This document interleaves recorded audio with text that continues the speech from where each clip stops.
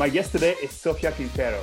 Sofia is the CEO and co-founder of EnjoyHQ, a company in the customer research space that was recently acquired by UserZoo. Prior to co-founding EnjoyHQ, Sofia was head of growth at Gecko Board, a data visualization platform. And prior to Gecko Board, she had many ventures and hustles, from selling flowers made of toilet paper to selling skateboards. Sofia's journey into entrepreneurship is fascinating. Sofia, welcome to the podcast. Thank you so much. I'm very excited to be here. Great. So maybe we could start at the beginning. So could you maybe walk us through your early path into entrepreneurship and working technology?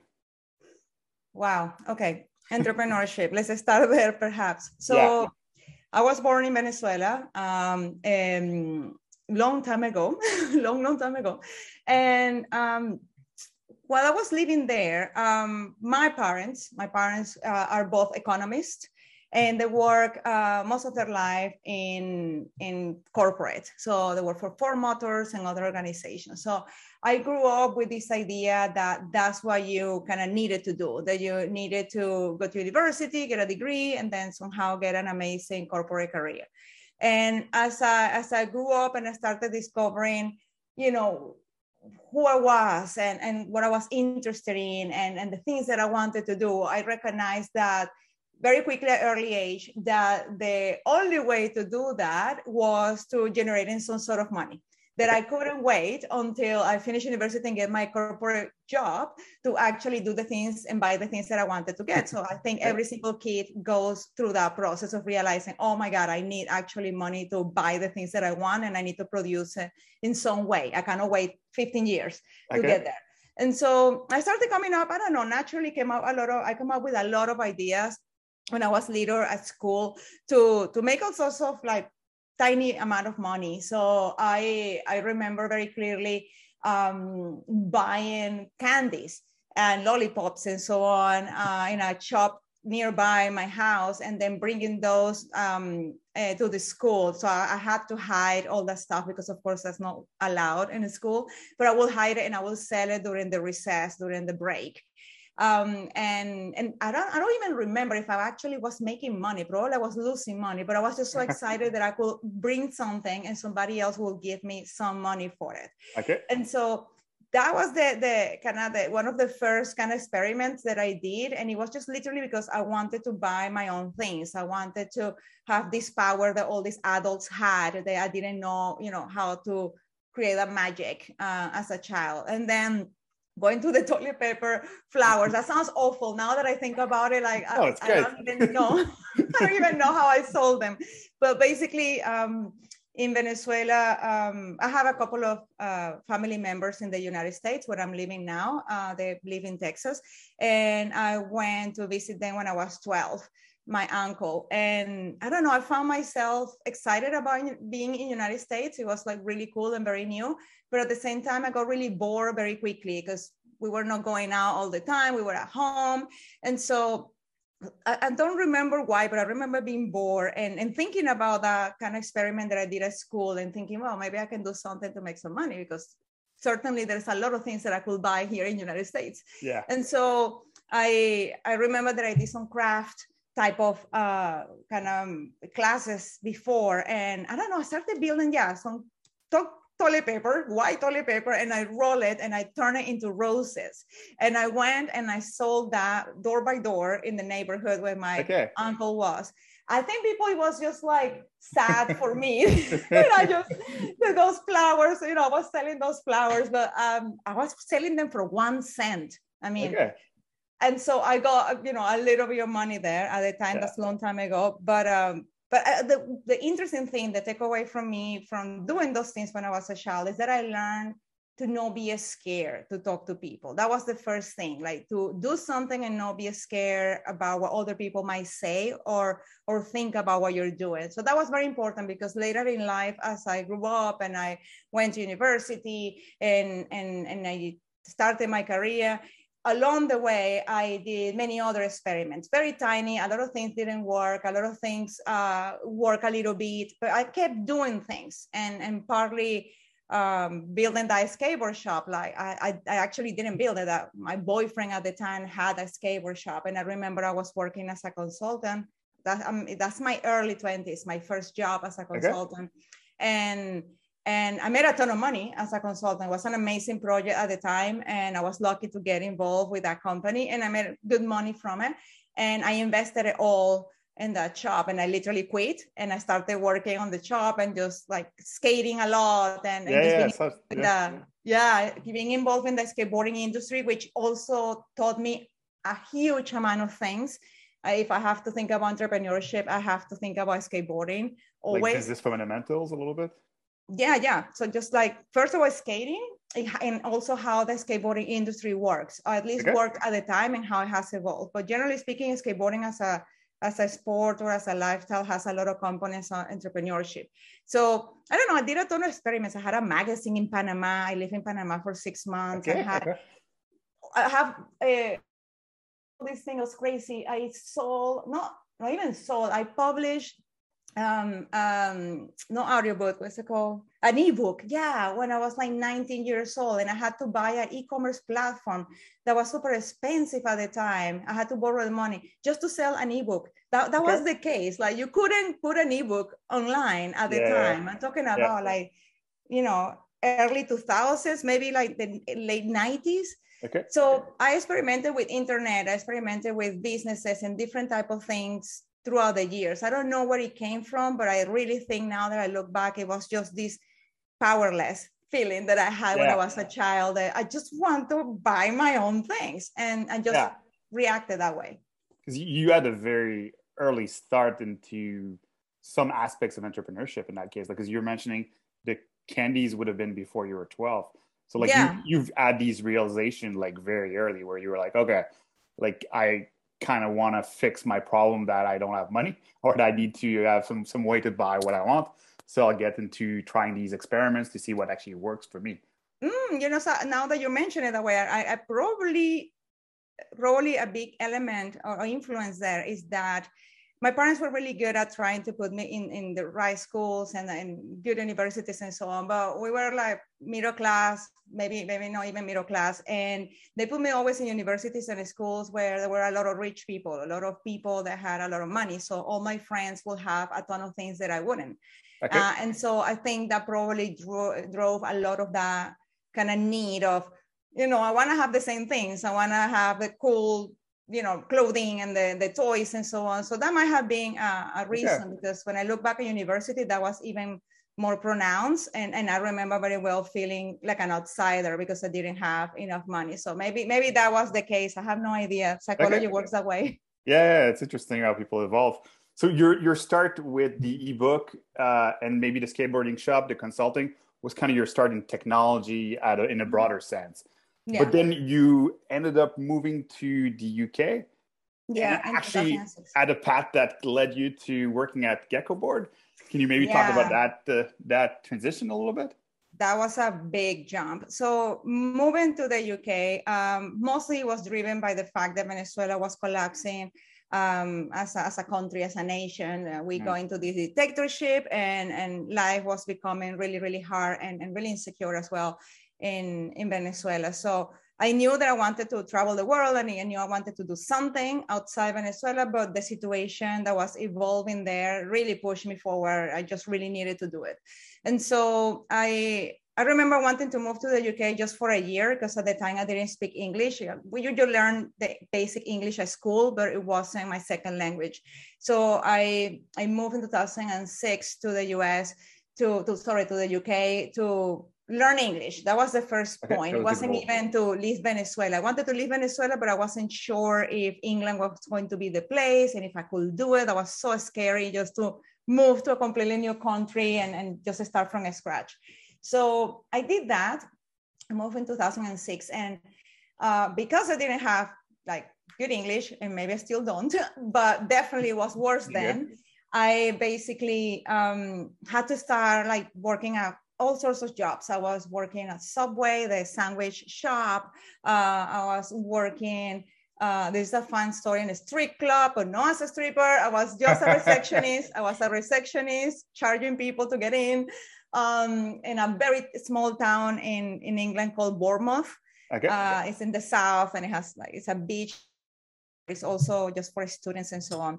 So I did also jobs. I was trying to learn English. I went to school to learn English there. So it was really tough for me to be coming from having like a good job in Venezuela and having all these kind of career and projects and things that I have done, and just really start from scratch in the UK. I couldn't just jump from what I knew into some sort of cool job because I have this limitation of not knowing English and also being very insecure about moving to a completely new country.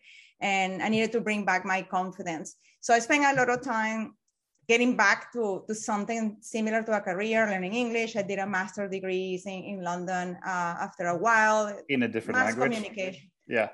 In a language you had just learned? Which it was literally a good reason, right, to do it, because I felt like... Sure, but it's very impressive.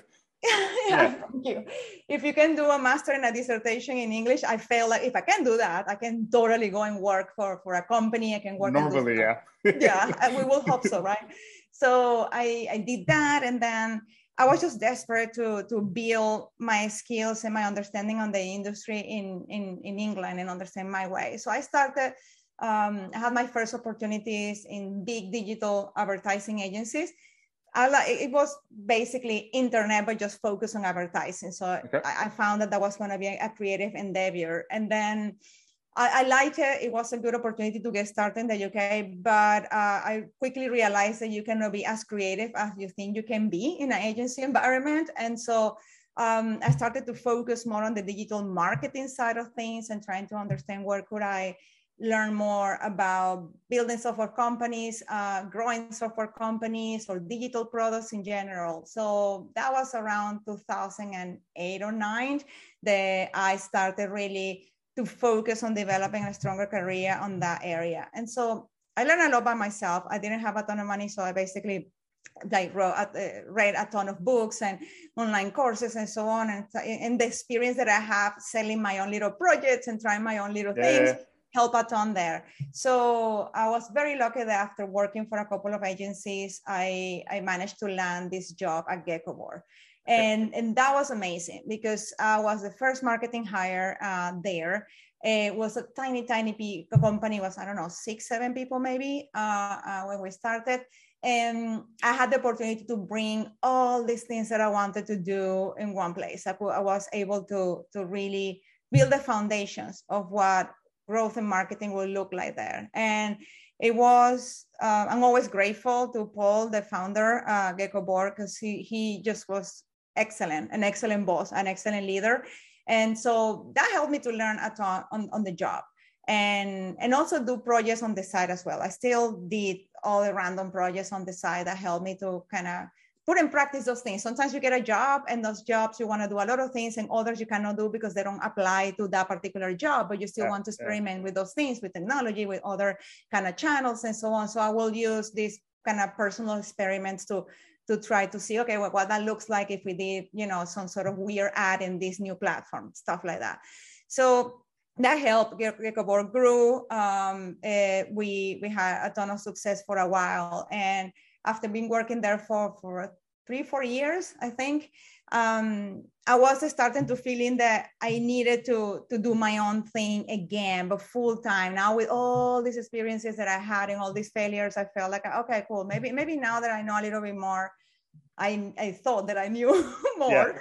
I can do something interesting here. And I look very closely to the pain points that I had when I was working. What were the things that made my life difficult when I was trying to grow Geckoboard and implement all these growth strategies?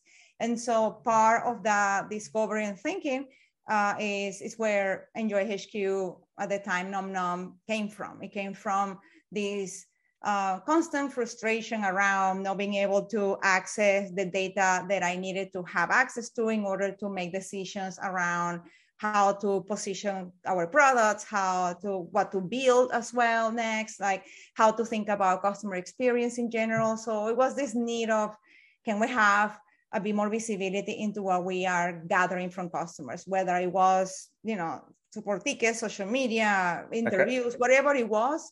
I wanted to have more access, and it was very difficult because of the systems that we were using, because there was not a lot of user research experience in the company, a lot of different factors, but I felt like there was a way to solve it from a technology point of view. There was a way to at least alleviate the pain.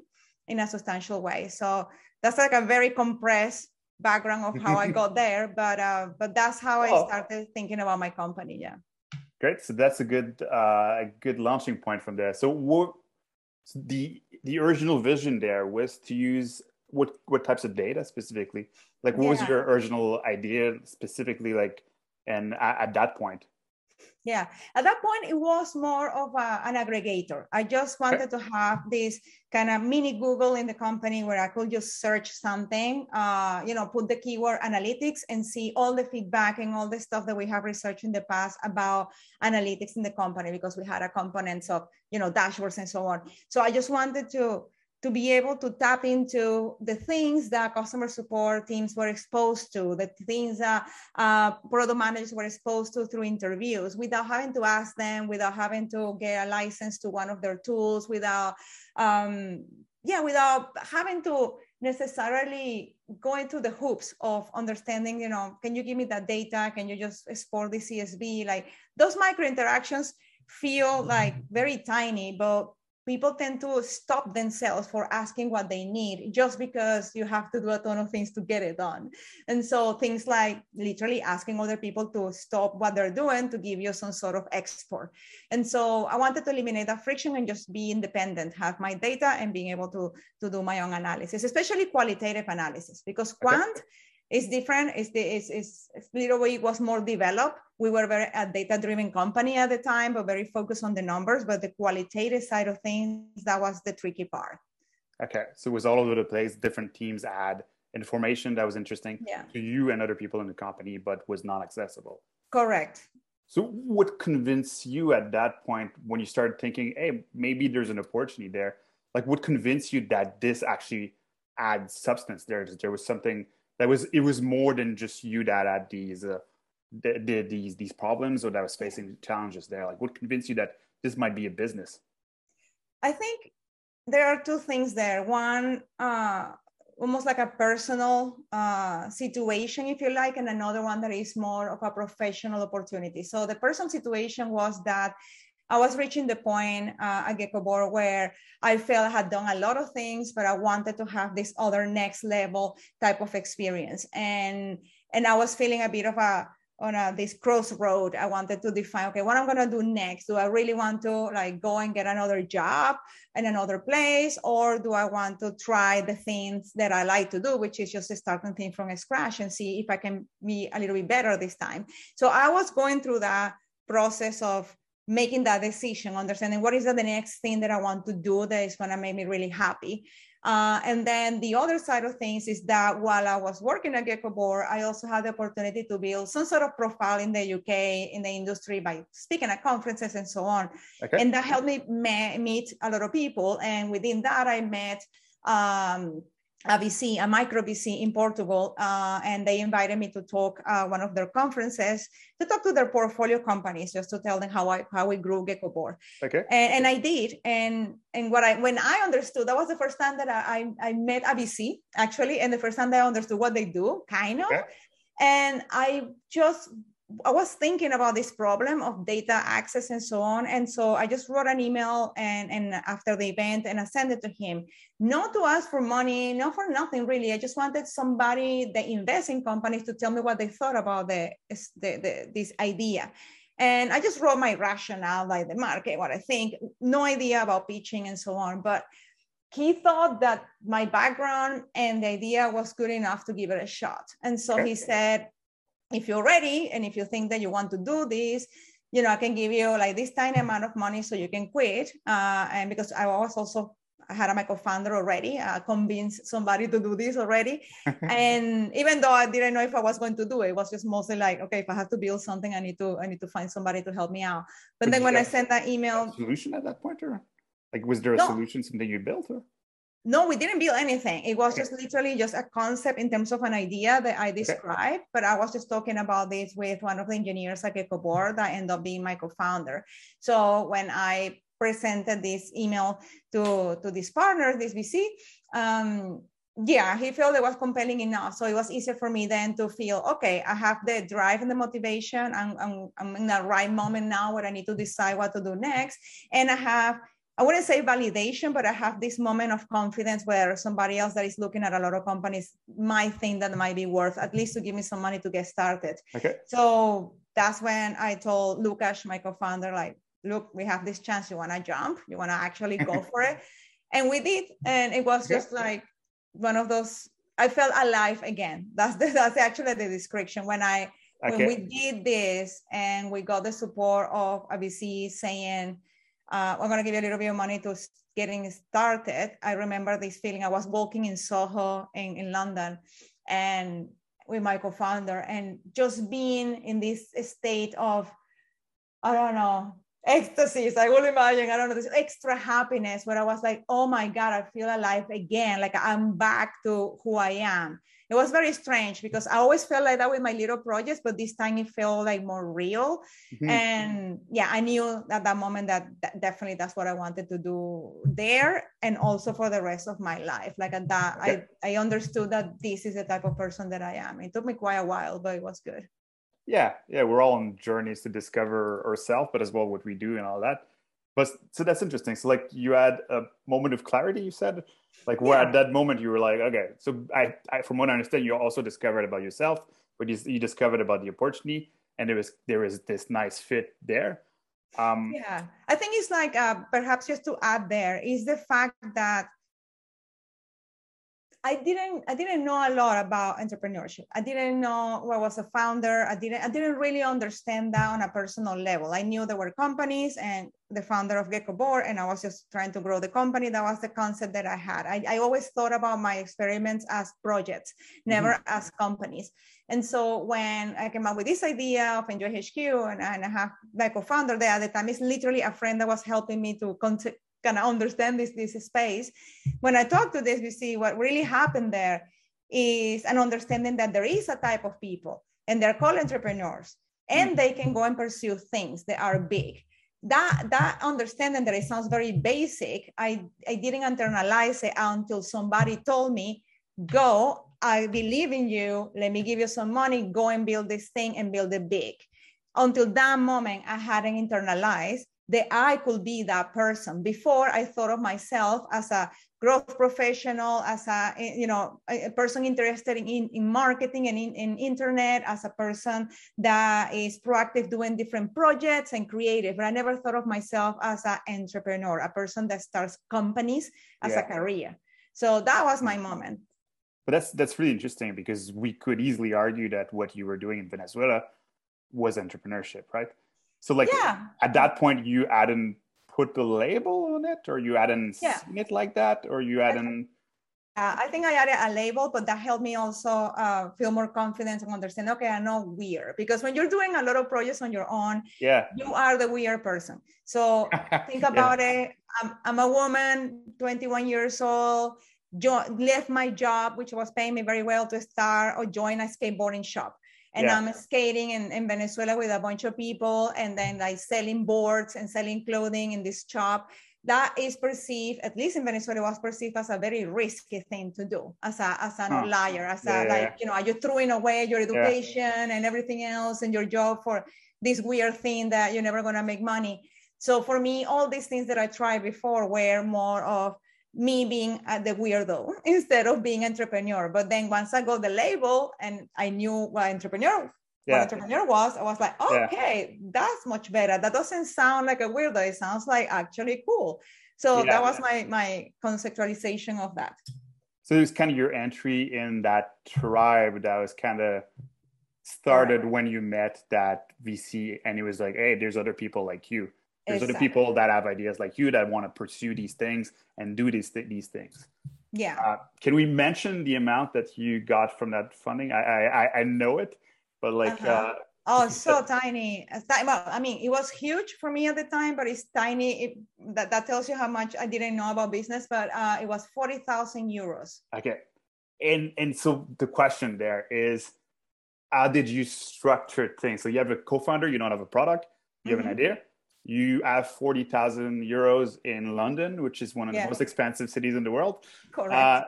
How do you set yourself up so that either there's more money at some point in the future, or you have a product that actually has sales or whatever? Like, How did you set up that initial timeline so that you would be successful as a company? Oh my God, if I could go back. The truth is that I didn't know any of those things. What I knew was that I understood the problem because I was experiencing that issue, that I saw it before, because I was not the first time that I experienced in Gecko Board. I experienced in my other jobs when I was doing consultancy for customer experience, when I'm doing marketing, all the other jobs that I had in my life, I always had that problem one way or another. So I knew the problem. I knew that it could be solved because I could imagine very tangibly what was the solution in my head, what will be helpful. I knew that I had a partner that wanted to do this with me, and that was huge because I'm not an engineer.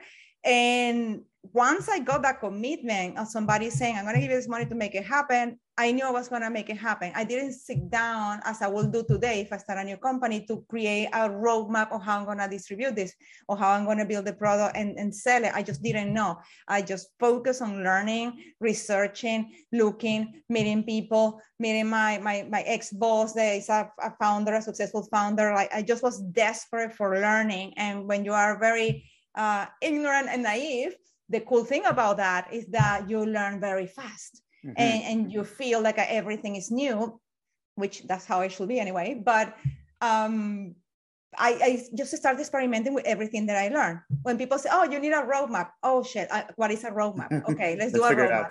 Yeah, okay. Oh, well, we need to grow this part. Well, growth, it was easy because I knew about growth, and I knew that once I had a product, I knew some of the basic things to do to take it off. But the most important thing was the product at the time. Like, how can we solve this problem that is very complicated in a way that is elegant and in a way that other people can actually use and see the value? The product was my biggest concern at the time. And so that was my focus. But literally, I managed to raise more money because the same VC that gave me the opportunity literally said to me, at some point, you're going to run out of money. So maybe you want to start, join accelerator, or you're going to have to raise a round. And I didn't know what a raising a round was. I kind of knew what And so I went, okay, what is raising a round and what is an accelerator? Okay, let me do that.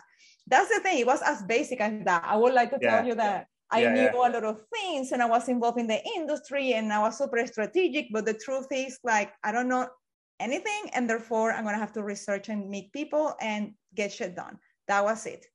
But do you think that I don't know if naivete is kind of like the right word, but like that kind of like not knowing these things is actually maybe a positive thing to some extent? It is positive for the first company.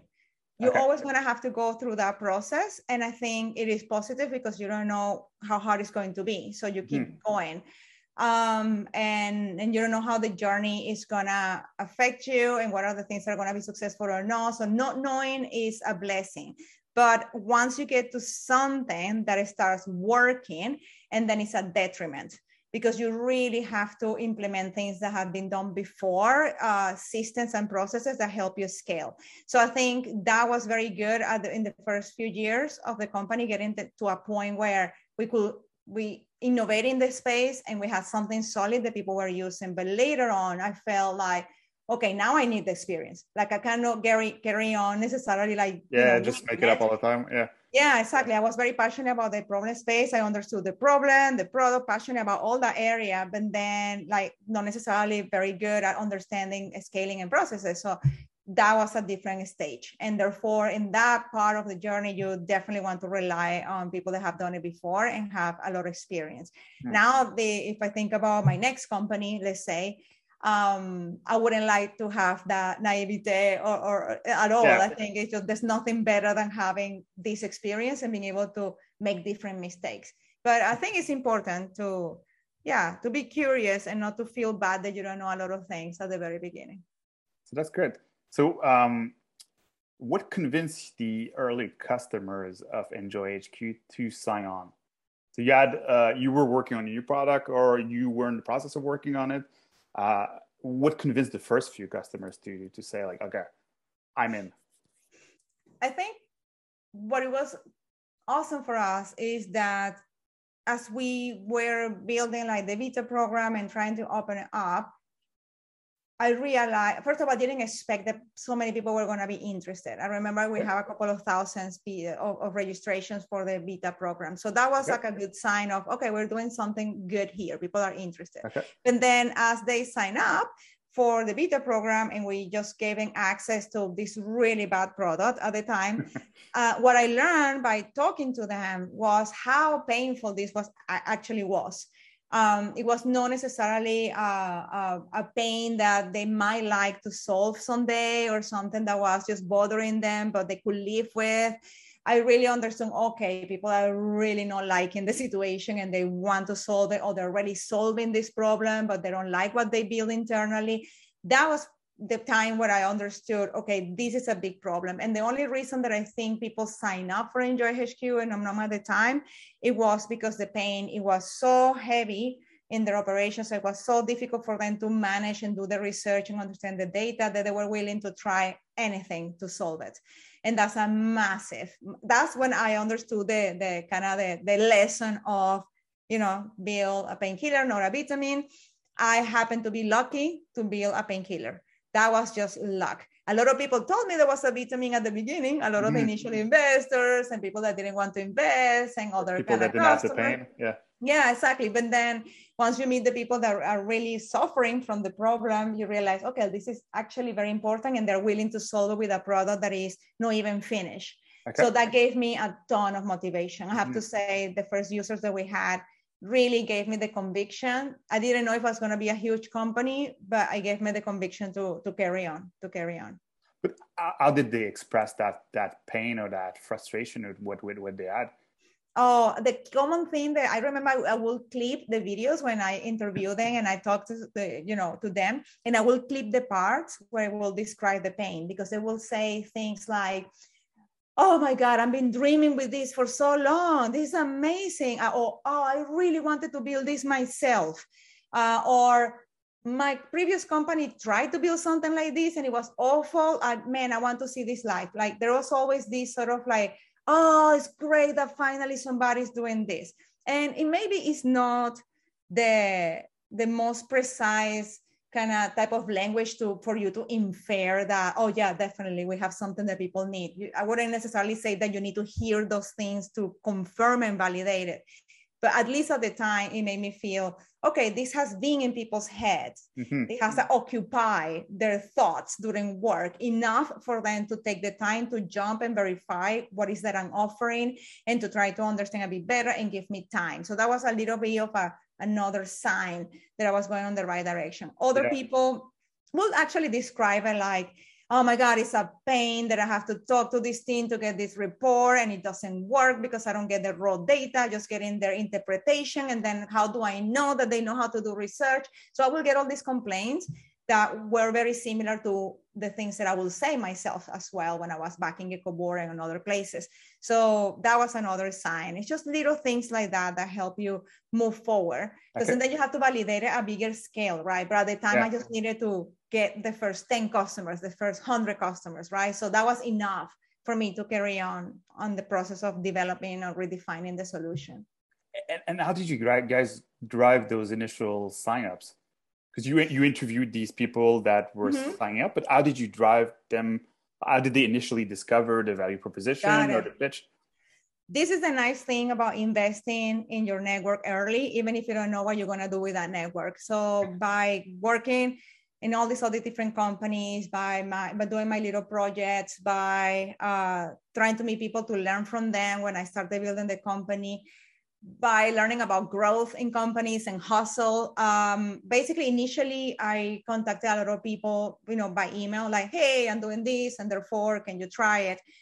In a very like a silly way, because I wasn't even asking if they had that problem. I just wanted people to try the product. But then they will introduce me to other people, or I will go directly on LinkedIn and ask like product managers or growth people, like, hey, I'm doing this. So it was just like a one-on-one conversation. So it was just trying to, through my network, get to places where people will pay attention. And it helps when you build a little bit of a reputation, because and then they know, well, I'm not a crazy person that wants to talk to them. I'm somebody that had a job before and now is doing something else.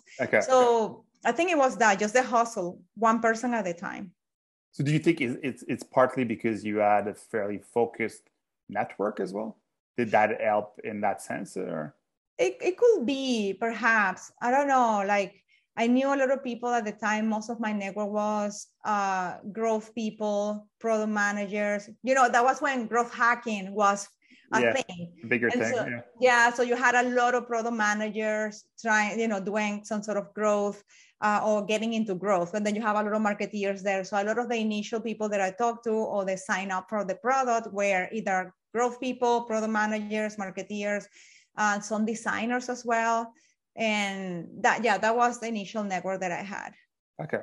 So initially you guys were doing customer interviews with the people that are signing up to learn and improve the product. How does a company in the customer research field evolve its customer research practice as it goes along?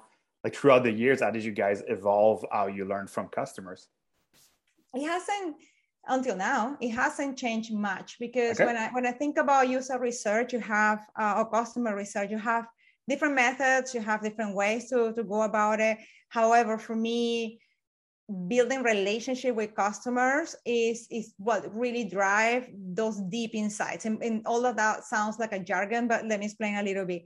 What I mean by that is, if you sign up for my product the first time, when I had this crappy version, and you get to see that I care about my product, that I really want to solve the problem, and you are having that problem, there is a very obvious kind of win-win situation, right? And so that's fine. What often happens is that, and I'm being on the other side, what often happens is that once I talk to you and I got what I needed as a founder, I forget about you. Unless you pay me, I just literally don't talk to you again, probably. That happens all the time. I'm always interviewed for some sort of new product and I never hear about these people before or later. But what I kept doing is I will talk to you again, and then I will talk to you again and ask you, oh, sorry, I'm not gonna bother you, but you have like a 5 minutes because I just have this question, I have this thing.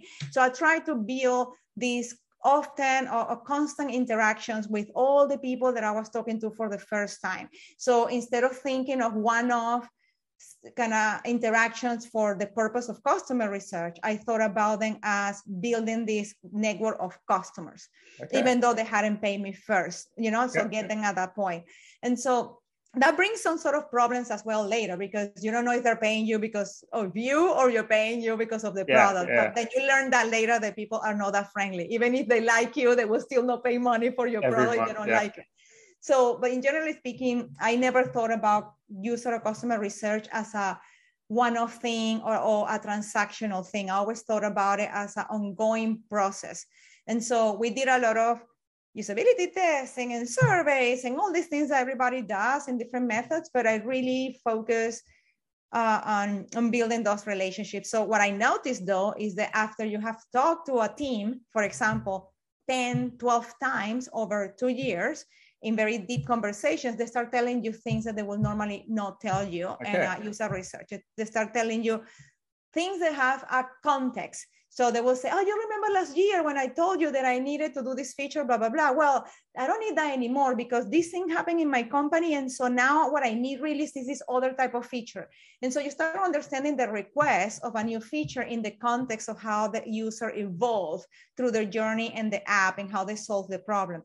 That kind of historical context around how people use your product is so rich. So a lot of the innovation, a lot of the new things that we build that competitors copy later were features that came from that type of conversations where people really told me how they have evolved their thinking of their own problem and the usage of the tool through the years because of how things change in the company. So it gave me this big understanding of how my tool, my product sits within the ecosystem of things that a person does in the company, and also how it sits throughout time. So it's not like I'm solving this problem for this person this year. It's like this customer changes, right? The things happen in the company grows, they buy other tools. So that constant understanding of that evolution is what drives ideas and different innovation that you don't get by doing a usability testing or doing one customer interview here and then. So that was the secret sauce that I'm planning to use forever, which is is continuous customer discovery, but Yeah. it's more than that. It's building meaningful relationship with the people that you're doing research with. And can I ask, like, how many people are we talking about, or how many companies are you in contacts with over like these years? Like how many? Oh, thousands. You're speaking, are you yourself speaking with all these companies, or? Yeah, I was doing like until now, until the That's acquisition, amazing. I was doing demos and conversations, customer support. I would join the conversations. Okay. I have catch-up calls with customers, like literally like a friend. I Yeah. will go, hey, we haven't talked in like 4 months. Let's talk about things. And we start talking about work Okay. and the product, but you end up talking about other things. And then that brings you back to additional context, so you build the relationship a little bit better. So I just build all these relationships and I kept doing it.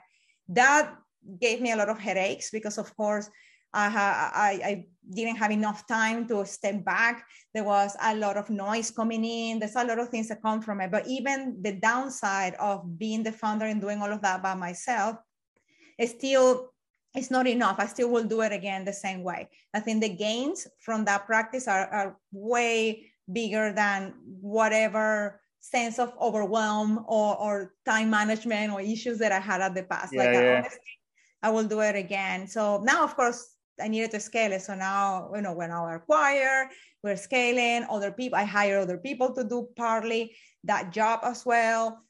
Product managers and marketeers and so on to do that research. But I never stop. Until this day. I still talk to customers. But as you're scaling, are you trying to get your team to kind of follow that blueprint that you established, where they are doing, okay, they're doing that research over time?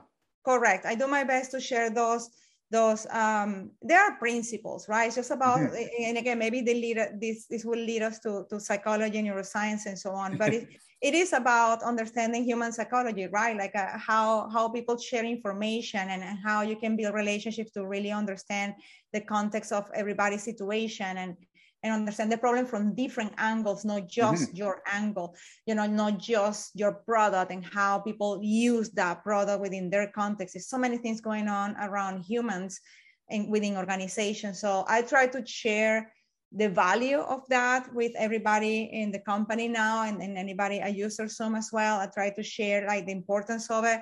There's always friction, right? Because if people don't understand, initially they feel like that's like unnecessary work, like, but I'm already talking to customers, why I need to talk to them again?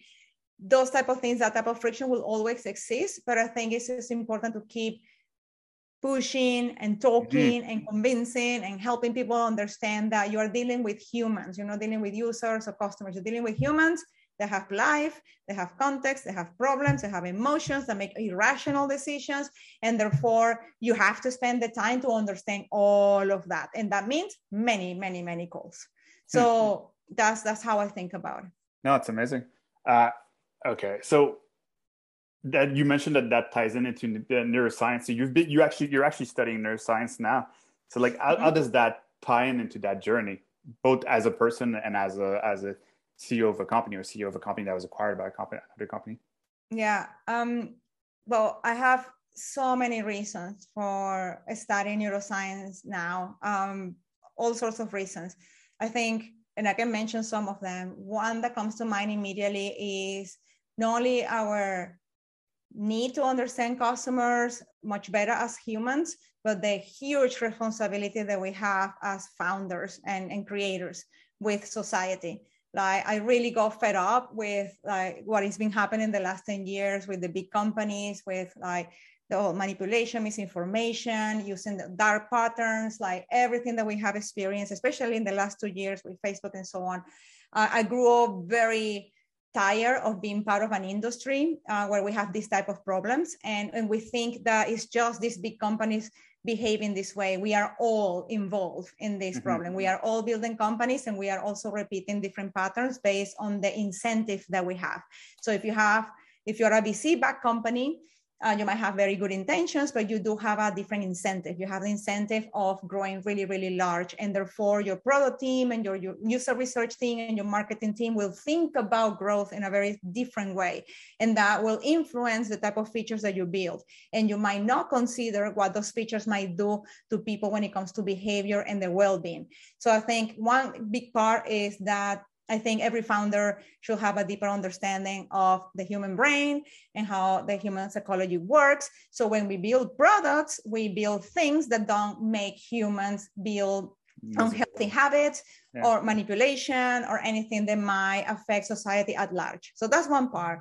Second part is that the more you understand about your own brain and psychology as well, the better you feel, the more control you feel about your life, the better you can build relationships, the more creative you can be. So from a personal perspective, I like to invest in that area.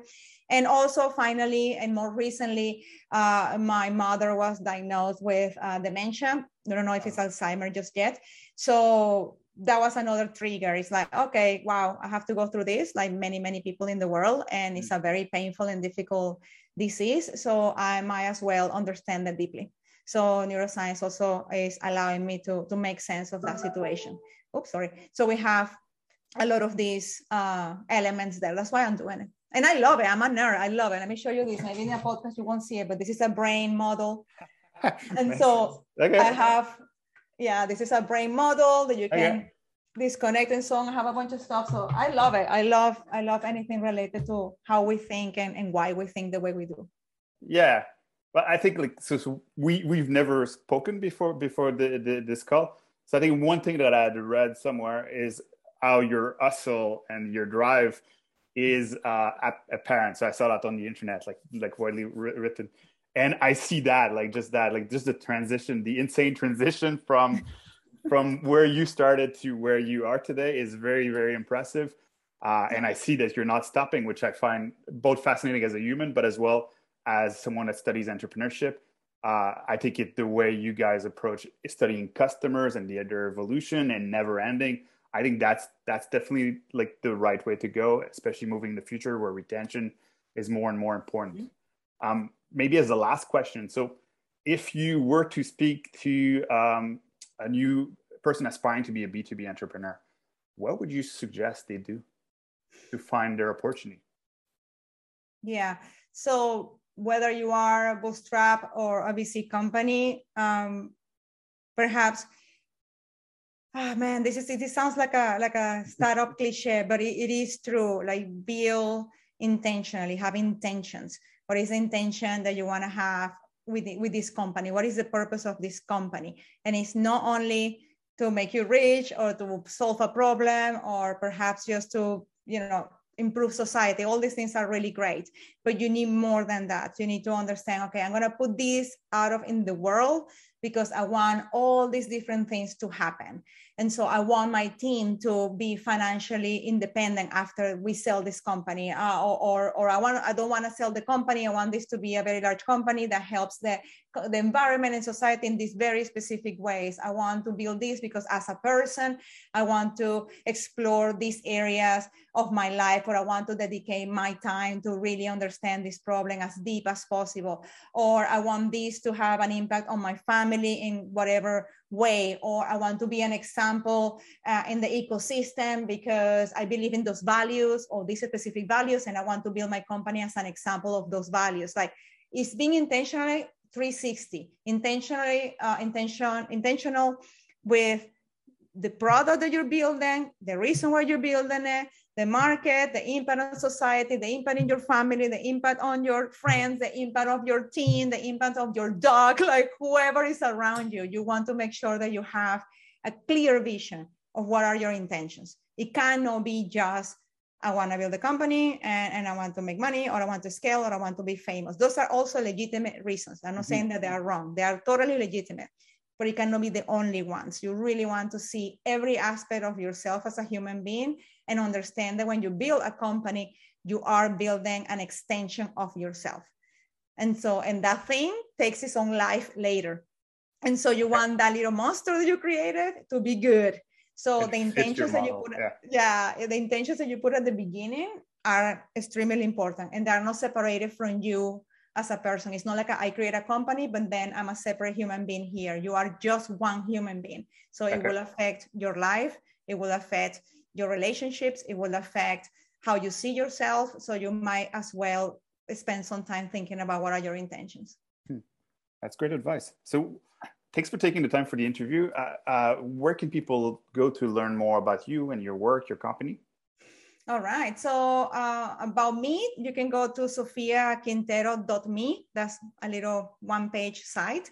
Perfect. And there you can find all the links to LinkedIn, to EnjoyHQ, to Instagram, whatever, like all the stuff. So you can go there and learn more about what I do. You can also email me directly on the website or ping me on Twitter. Yeah, and Twitter is @SofiaQT. But you can find the link on the website. Perfect. We'll link it as well. Thank you very much. Really appreciate it.